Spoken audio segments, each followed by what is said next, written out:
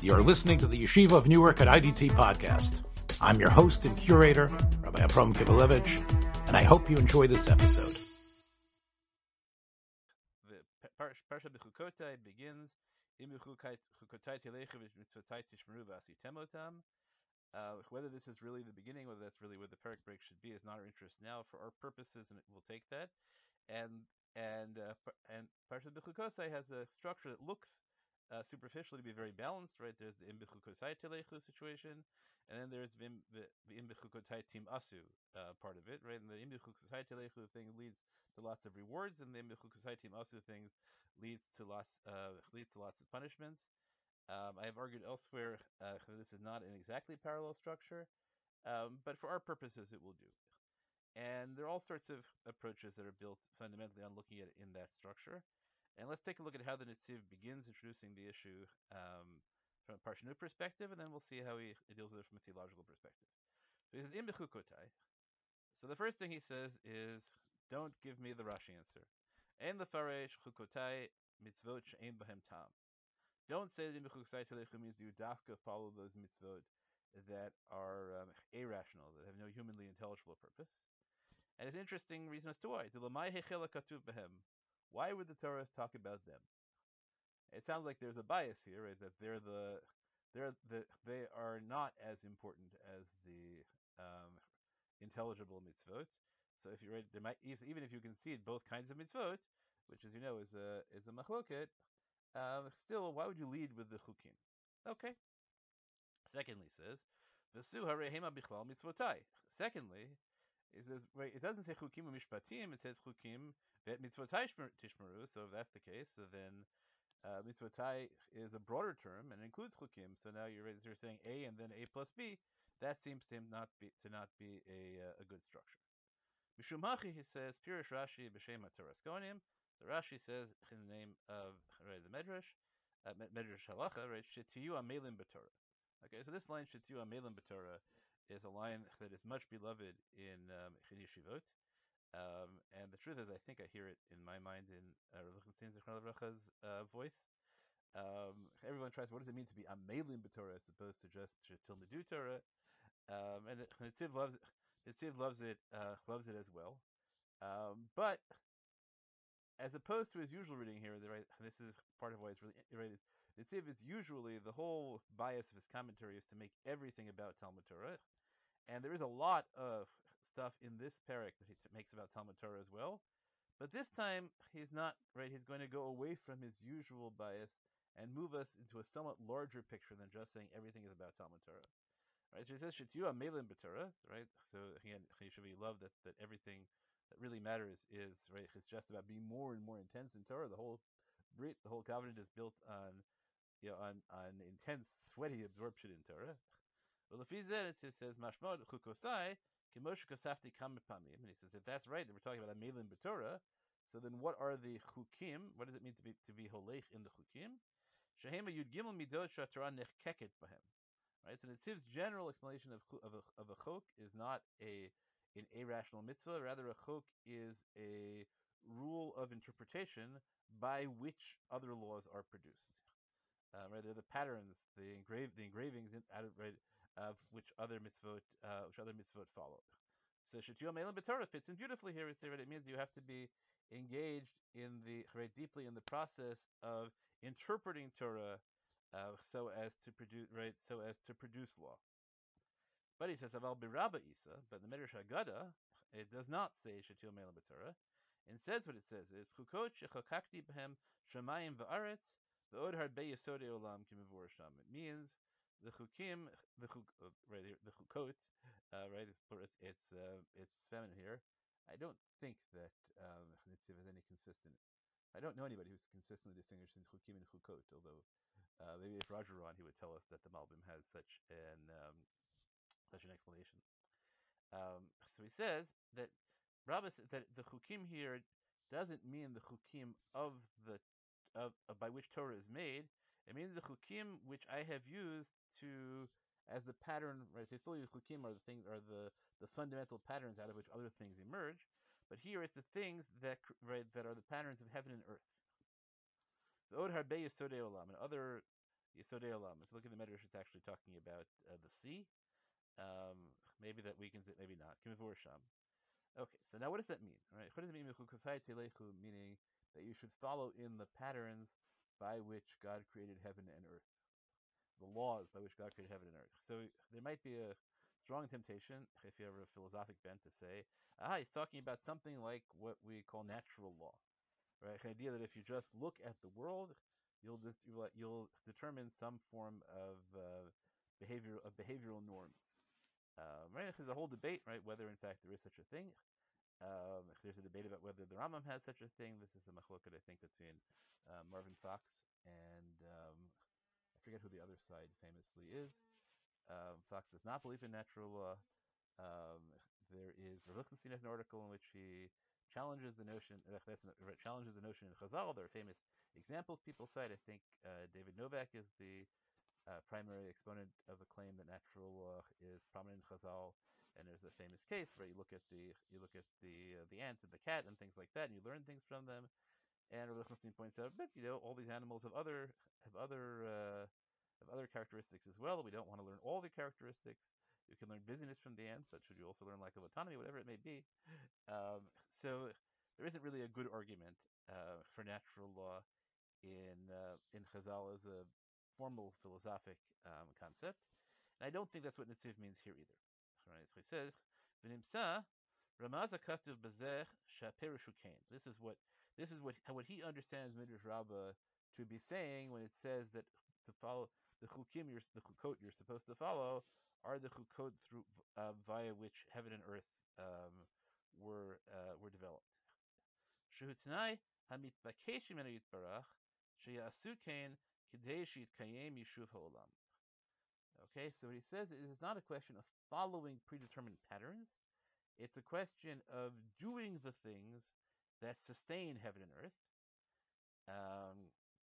Okay, so it's not right. So to follow God's chukot is to do the things that sustain the physical world.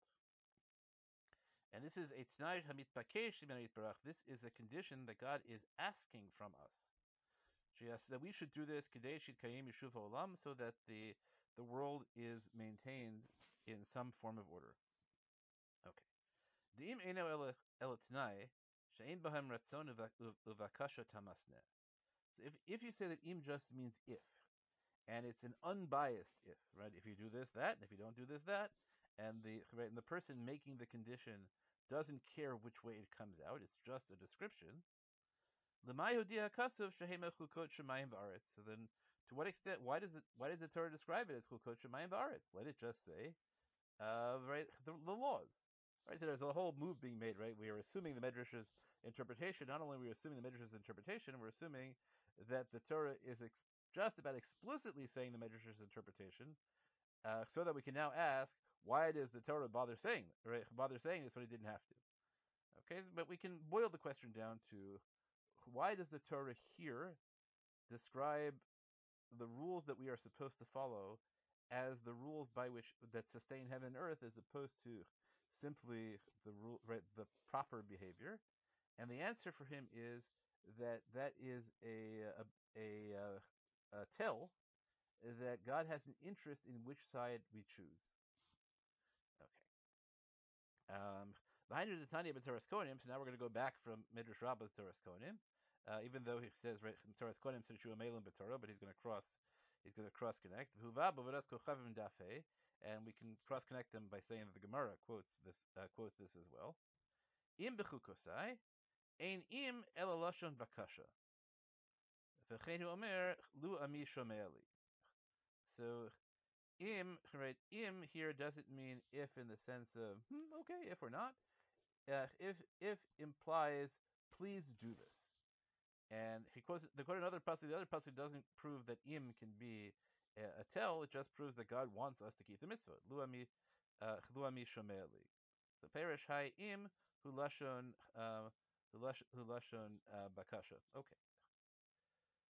So fine. That is that's his first stage, right? So he is attracted by the claim that that chukotai here means chukot shemayim va'aretz. He is not in any way tempted by a claim that this means that we should follow the laws by learning them from heaven and earth, or because they are the laws of heaven and earth that gives them authority. What he says is we should follow them because they sustain heaven and earth, and sustaining heaven and earth is not something we do out of self-interest. It's something that we should do because, among other reasons, or that God wants us to do. Okay. V'yesh l'habin. So we have to understand. Mehechan hevinu Chazal dahai mashma'o kach. Where did Chazal get the idea that im is a request here?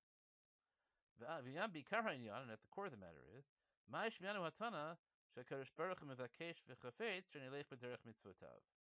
So first of all, where did they get the idea that im is lashon bakasha? Although he already has his own answer for that, is that that's why would we bother talking about Chukot Shemayim V'Aretz unless in some way it betrays God's interest? And secondly, what does it mean that God wants us to follow the mitzvot? What does that mean beyond these are the mitzvot that God commanded? Ella klapid isa sham od daf gimel. So here's where he comes up with his really, I think, his big move. So the Gemara of Zara says, here's the quote. Ma'edichsiv Ra'a vayater goyim. So there's a pasuk that says Ra'a vayater goyim. We're not going to talk about what that pasuk might or might not mean in context. We're going to function entirely in terms of the Gemara. So in terms of the Gemara, right, there is a statement that says, what does that pasuk Ra'a vayater goyim mean? It means Ra'a she'enu mos olam mikaymin zayin mitzvot shelhem amad v'hitir lehem. So God saw that the rest of the world, all the world at that point, was not keeping the Sheva Mitzvot B'nai Noach, and so he permitted them. Right, he just said, okay, there's no purpose in having a legal system if people aren't listening to it. Like Gzeira she'ein rov hatzibur yochel la'amod bo. Right, so people were breaking it, so God just said, okay, it's not law anymore. L'maksha Gemara. So the Gemara says it's gurei mitgar. Right, this doesn't make any sense at all. What happens then, right? So that what we're doing is we're rewarding people for law breaking. If you break the law enough, so then we just then you're no longer punishable. So that sounds like a violation of the principle Niskar, that people shouldn't be able to gain a legal advantage by breaking the law. Now, the truth is there are cases where that has to happen. If enough people break a minhag, it stops being a minhag. We talked about Gzeira she'ein rov hatzibur yochel la'amod bo, so maybe at least Maharatz Chayes thinks that if everybody stops keeping a Rabbanan, so then in fact that stops being an enforced Rabbanan. Most people don't think that. They think that the rule that you can't make a Gzeira that most people can't stand up with is judged at the outset of the Gzeira, and it's not at any later time. But you can certainly make such an argument that it means that. So the Gemara's question isn't absolute, but the Gemara takes it as an absolute question. It can't be that because people didn't keep the Sheva Mitzvot B'nai Noach, that God just decided that that they didn't have to anymore. Right? That seems like a grave disincentive. And what is left then? Right? Is that right? I think that the deeper question, which the Gemara doesn't ask, is: do you really mean that God has no interest in what human beings do? That He just abandoned the world from a normative perspective? So the Gemara answers an answer that seems to put the problem entirely the other direction. And Mishanish ein mekablin schar. Whereas it doesn't mean that they're allowed to do it. It just means that they no longer get rewarded for doing it. So that's a very odd thing. Right? No longer get rewarded for doing it. So the assumption is that they still get punished. Right? It's not that they're removed from the realm of schar v'onesh, but they're just removed from the realm of schar. So that is really a serious problem. So the Gemara then says, Umakshas, the Gemara then asks, how can you say she'ein mekabel schar, that they don't receive reward? But we have a brayta which Nitziv summarizes, Asher yaseh otam ha'adam v'chai b'hem, which is also here, right? Afilu oved kochavim she'osek b'Torah. So the Gemara there, and that's a challenge in its own right. The Gemara says, how can you claim that non-Jews don't get reward for doing the Sheva Mitzvot after for keeping the Sheva Mitzvot? Right? Moshe Maluta says after whatever this moment is, Ra'ava Yater Goyim, which we're going to assume is at the moment before Matan Torah. But there's a brisa which says that even Oved Kochavim Shosek b'Torah, even a non-Jew who engages in Torah, is Hareu Kohen Gadol, And so we try and figure out Hareka Kohen Gadol. What does that mean? It means that they get lots of reward. That's the Gemara's the apparent impression of the Gemara.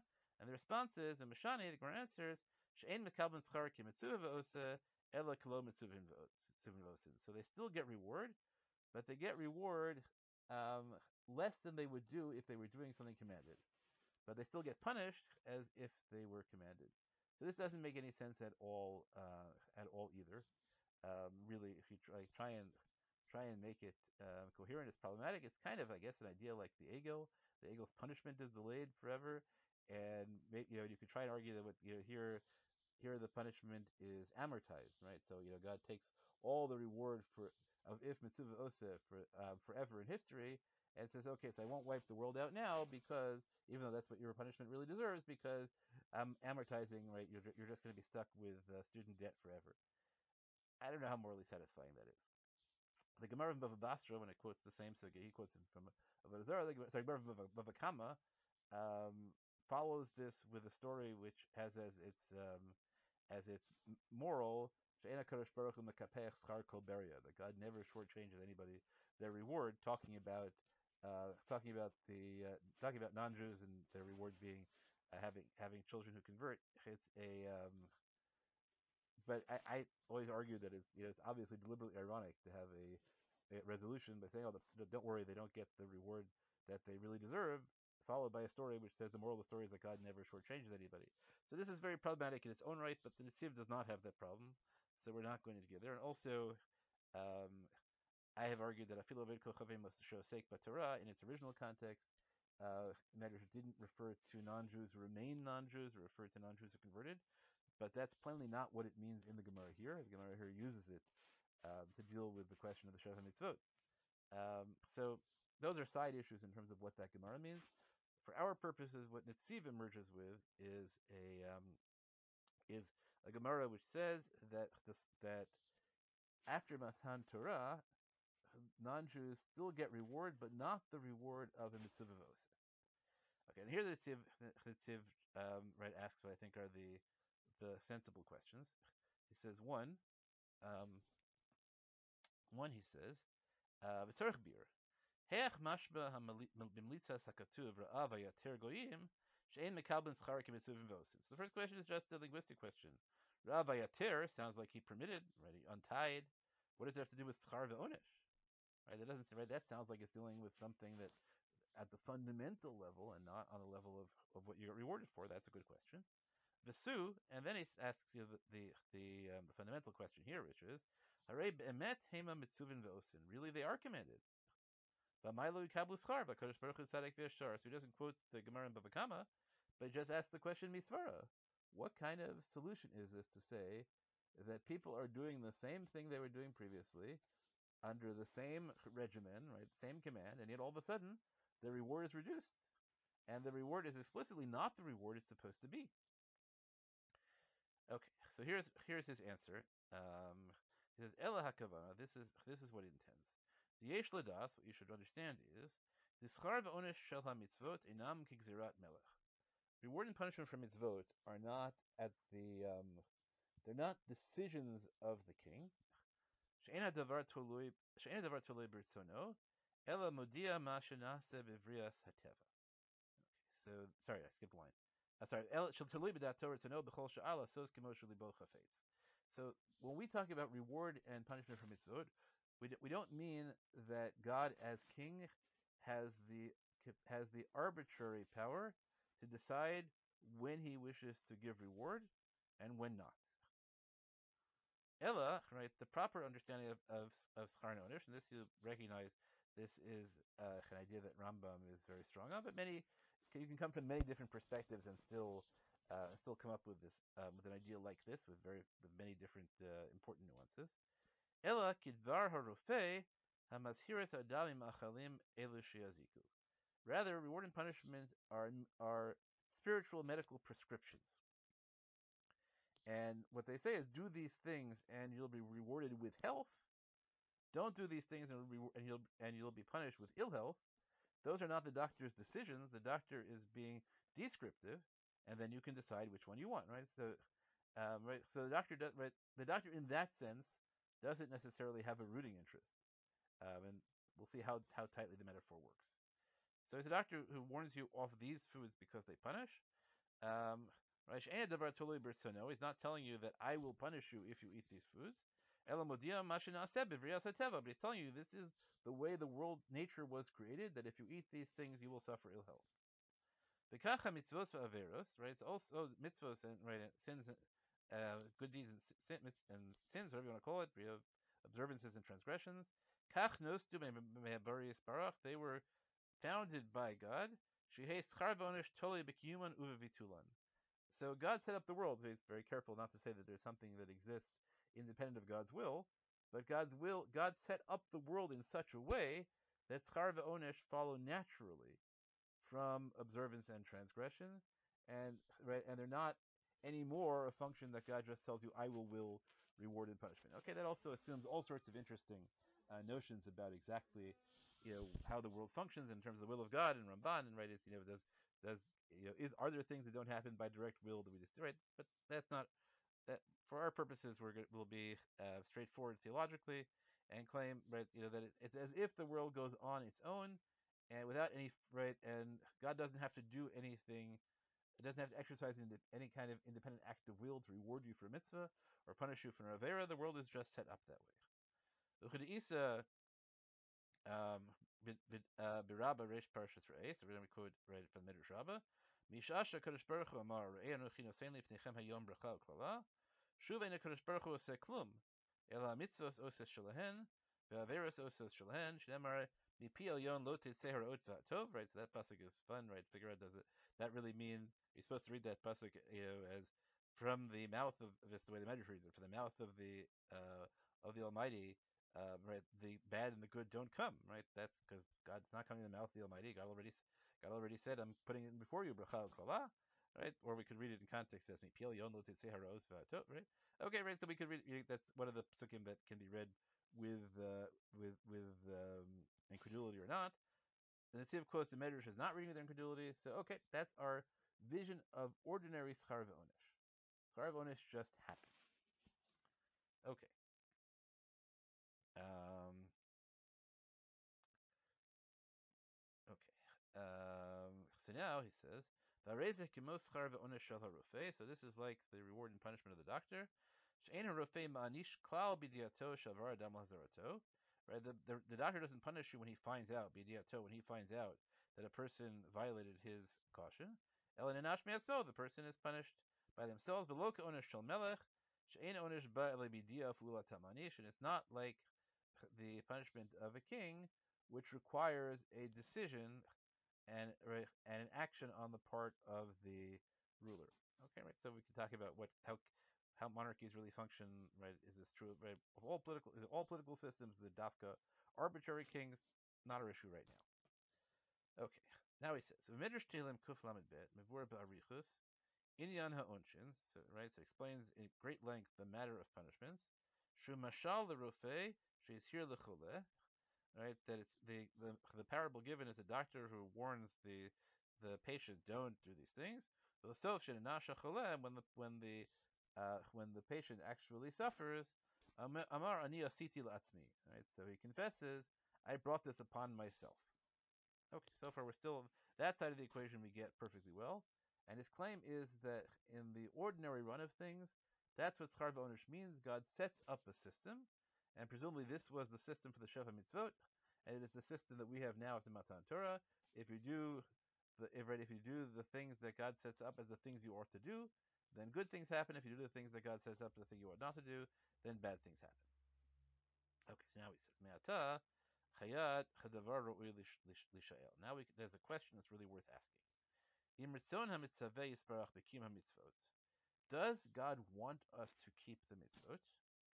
Right, Im ritzon hamitzaveh yisparach is the will of the commander that the mitzvot be fulfilled. Or is he like a doctor who warns and informs that he doesn't really care that a doctor, whether the person follows his caution? Because why should the doctor care? So this is a very odd portrait of a doctor. Very, very odd portrait of a doctor. Right? Doctors really don't care what the outcome is. They just are computer diagnosticians who tell you that. And so I want to hold on to that because it may be that it's very important that that portrait of the doctor is unrealistic, or it may be that's really what how the Nitziv thinks of doctors, right? That you pay the doctor gives you the prescription, and then it's up to you. And if you don't follow the prescription, the doctor says, okay, serves you right. Okay. But he says, Allah bemet, enokain. But the truth is that that's not what God is. Ela Kadosh Baruch Hu chafetz b'kiyum mitzvot. God wants us to keep the mitzvot. So what is God similar to? Kerofeha mashir et beno. He's like a doctor who cautions his son. He really, really wants the son to follow the prescription.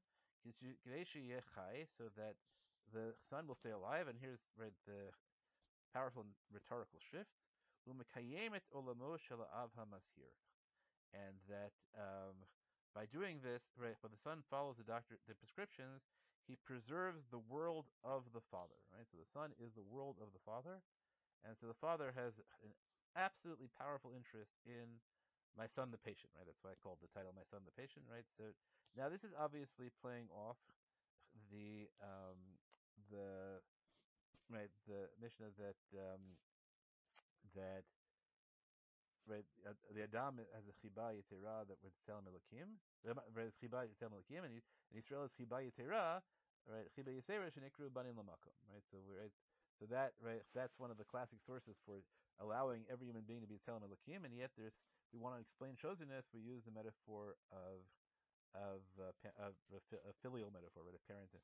Of a parent and child. So here, Chnitziv says, let's adapt that here, that there's the doctor, the impersonal doctor, and the doctor treating their child.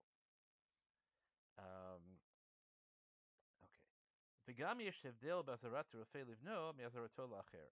So not only is there a difference in the attitude of the doctor, that difference is also expressed in the way in which the doctor articulates the prescription. Even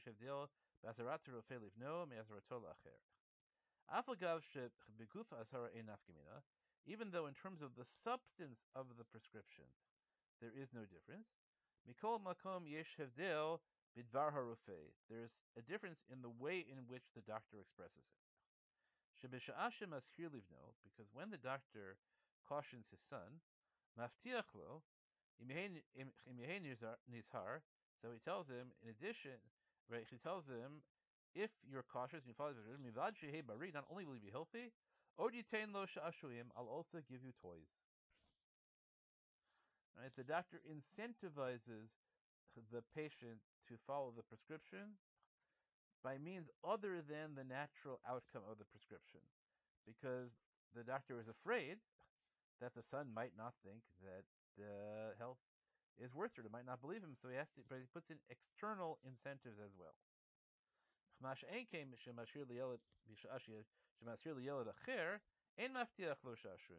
when you're prescribing for someone else's child, then you don't promise toys. You just say do this and you'll be healthy. You let their parent promise them toys, I guess. So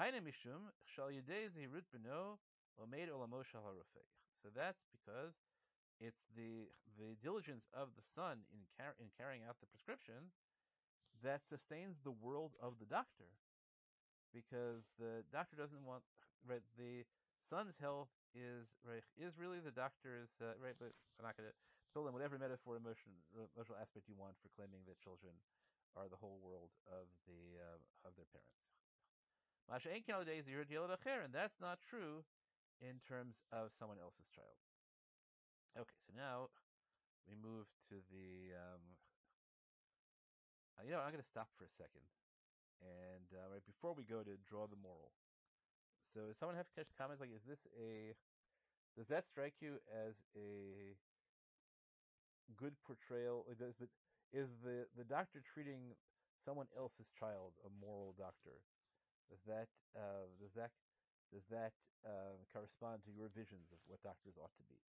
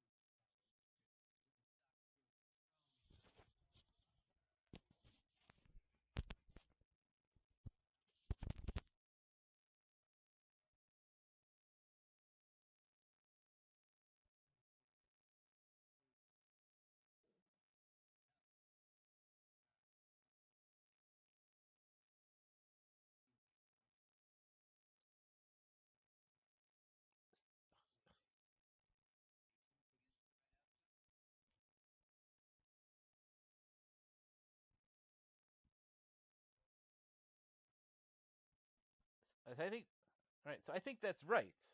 Someone else want to say yes? So I think that's right. I think there's Sam. Do you want to say something?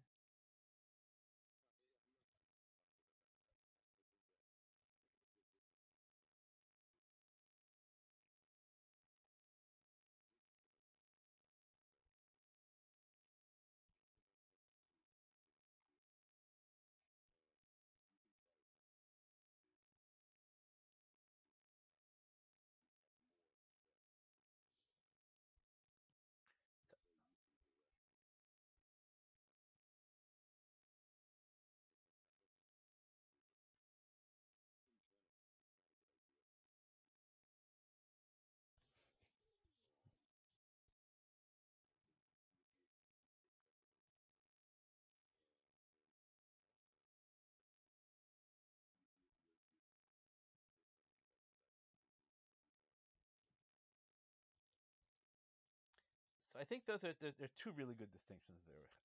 I like both of them. One is the idea.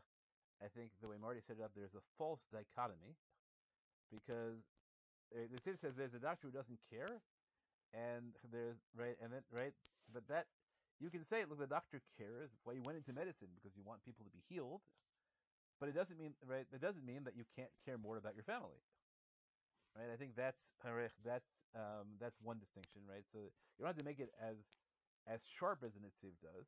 We'll have to see whether when he spells out whether the metaphor requires that degree of sharpness or not. And the second thing, as Sam says, is you know what? There's a point at which it's inappropriate to right. It's not appropriate probably for a doctor to give toys to other people's children for them to do things, and especially not if it's not children, if it's adults, people get to make their own decisions. Right? This is bribery, and maybe bribery is not really the interesting thing. What would we think about doctors who gave lollipops to kids to follow their prescription? We'd probably say okay, sort of. It gets very expensive if you give every kid a lollipop. At some point that gets charged to other people, so the costs get amortized. I could think that there are ways in which we can just see like the job of a doctor is to say, look, this is the thing that will get you healthy, and I want you to be healthy. But to make it the doctor's decision, do this because of me, that might be a boundary issue. Some doctors do it brilliantly, and we applaud, and other doctors find it very inappropriate because they're not right. They're infringing on autonomy, and what the boundary is really a challenge. So I think that's a great question to ask about this as well to see how it plays out. Seth, did you want to say something? Mm-hmm.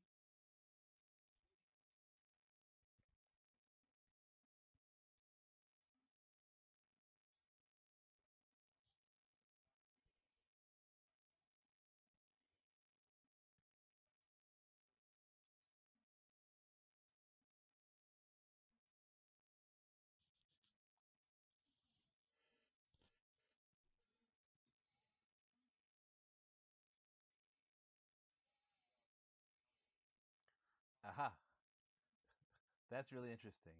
That I can see Rabbi Tom coming up with an idea like that. Um, Interesting. Okay, terrific. Let's go back now and let's watch how the Nitziv plays. Yes, somebody else. Yes, Marty.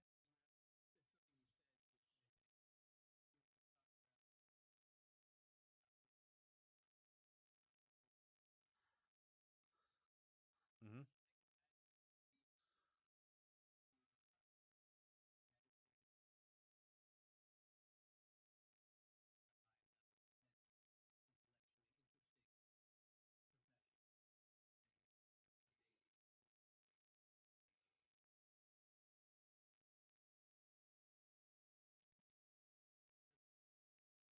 Yeah, it could be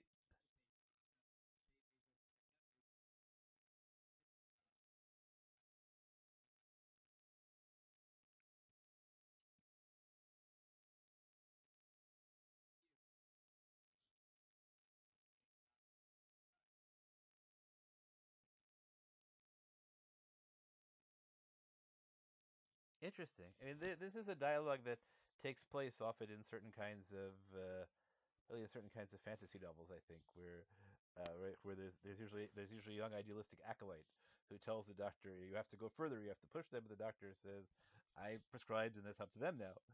Um, and it may be that that the notion of the doctor as being deeply invested as your ideal is a modern notion, and that classically it just interferes with your judgment. Um, that's also fair. I don't know. I don't know. Okay, good. Yes.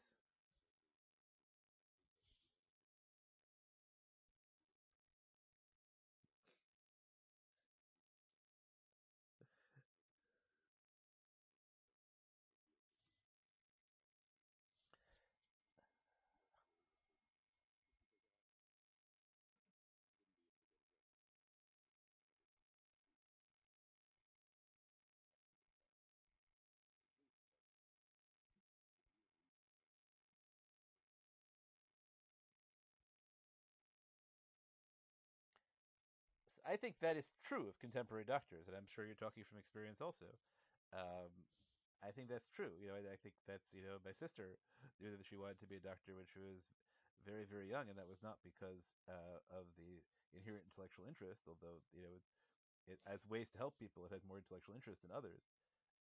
But I think that what Marty's wondering is whether that's a social construct that you could imagine a world, let's say, in which fundamentally doctors want to, what doctors are philosophers who have to make a living, and what they really want to do, right? What they really want to do is just, obviously to some extent you have the Rambam, in your head in this way, that it's just, if really you want to sit and you want to study philosophy all day or learn Gemara all day, but you have to make a living, so you go into medicine, but that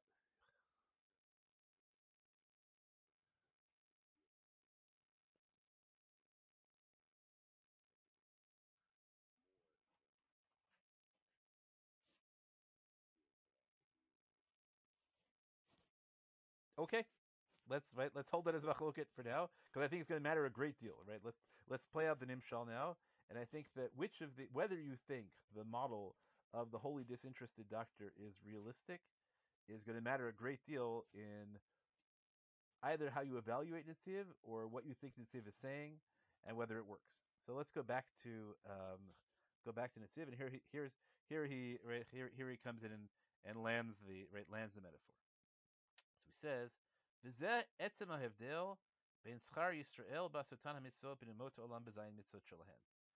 So this distinction we just drew between the impersonal doctor and the doctor treating their child as patient, that is the difference between the way God gives reward to Jews for doing mitzvot after Matan Torah, and the way He gives rewards to non-Jews for keeping the Shavah mitzvot after that. The Yisrael, milvad shebekablin schar gufa mitzvot, because Jews, not only do we get reward for doing the mitzvot, od mekablin schar al shemekaymin olam, we get a separate reward, we get the toys, because by doing the mitzvot, we keep the world, right? We sustain the world. And God wants us to sustain the world. Mitzvah atem osim al olami. I'm not sure I'm parsing that right, but I have a footnote down here. Right, im krisim es Torah mitzvah atem mitzvah osim al olami.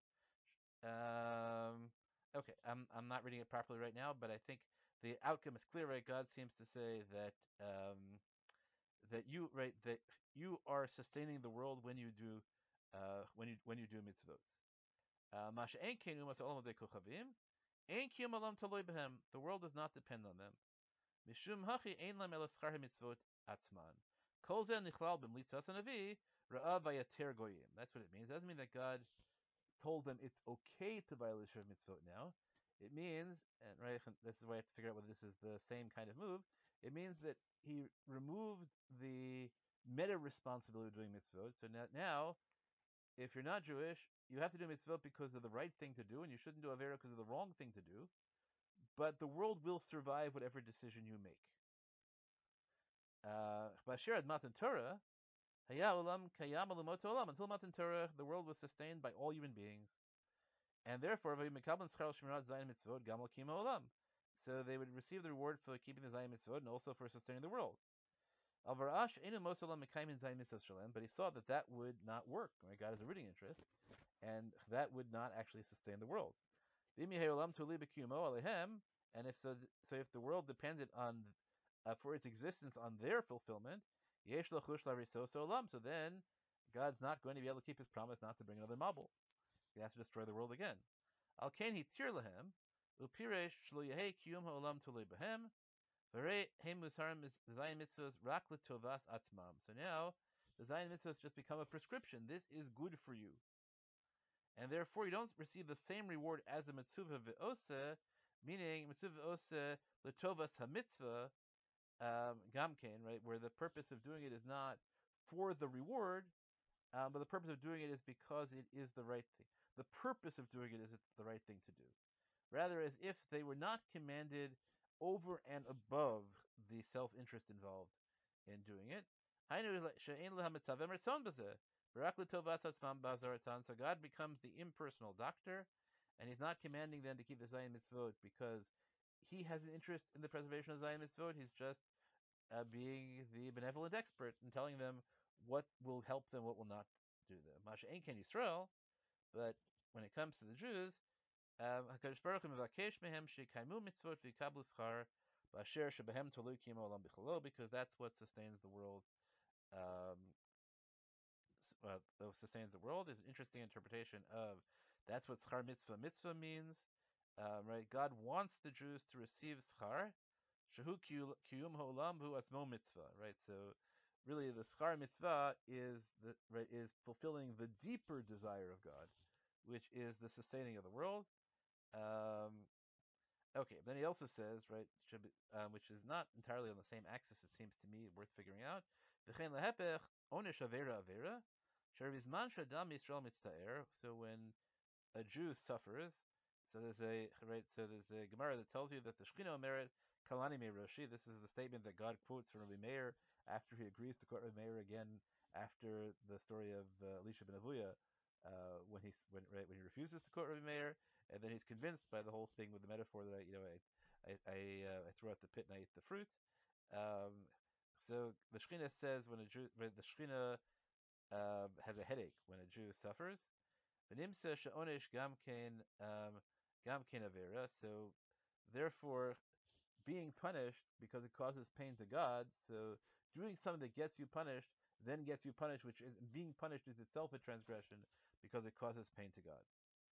V'chol ze merumaz b'ma sheikdim hakatuv lamar im b'chukosai shamitzvos hem chukot shemayim v'aretz she'olam lo tolei b'kuman. Right, the mitzvot are in fact the things that heaven and earth are built out of and that are sustained by.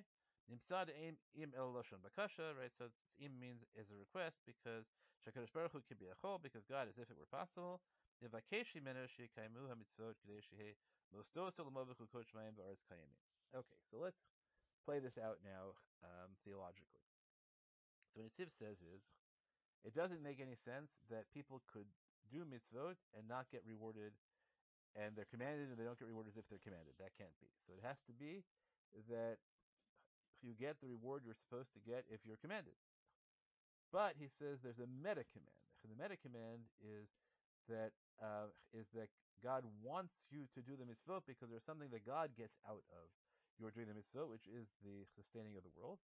And so if you do that, right, that's like the toys that the doctor gives their patient, and um, and presumably also, right, doctor might spank their kid if they refuse to take their medicine or take away their gaming privileges, whatever culturally relevant metaphor you want, whatever time you're talking about.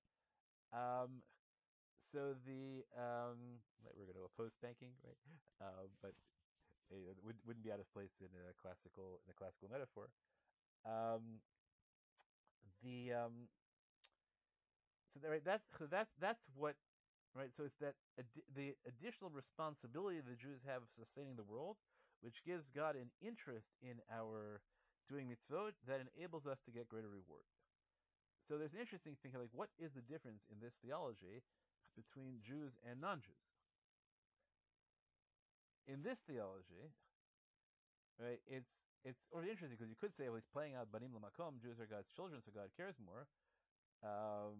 But the truth is, he doesn't say that the Jews are God's world, which is what you would play the metaphor out.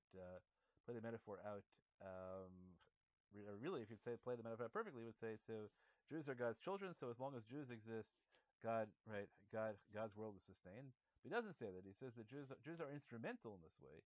It's not Kantian. God wants Jews to do the mitzvot because that way God's Shemayim va'aretz is sustained. So we might have challenged it theologically on that grounds that it makes Jews into means, not ends as well. And then we could challenge it the other way and say, right, if we take Sam's perspective, that it doesn't really mean that God is indifferent to what non-Jews do, right? Because doctors really want, right? Doctors really want patients to be healthy, as Sam said. That's why we went into the field, because we want patients to be healed. So maybe we don't have to take it quite as harshly as Nitziv says it. Instead of focusing on his depiction of the impartial doctor, we talk about the limits and what's appropriate, what is not appropriate, and what God does is He enters into an intimate relationship with Klal Yisrael that enables more interference with autonomy. Right? That God can offer us toys,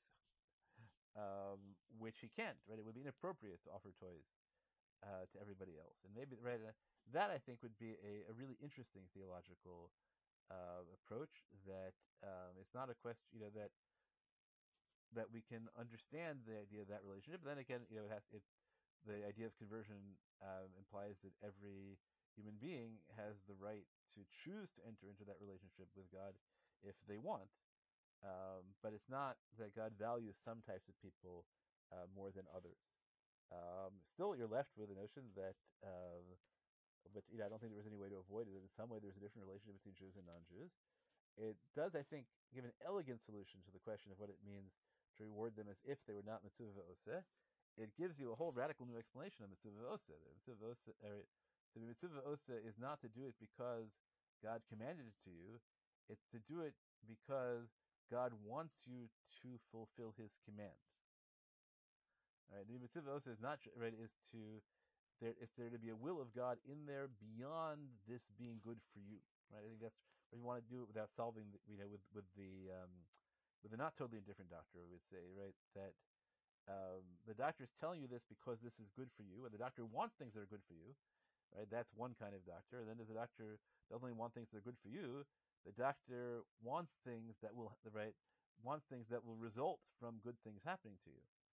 I think that's the ambivalence I have around it, in a sense. I guess that there are, and here I should always thank my friend Jeff Spitzer for introducing to this idea that metaphors often or always have gaps. It might be this is in Semi Peters, but I don't think so.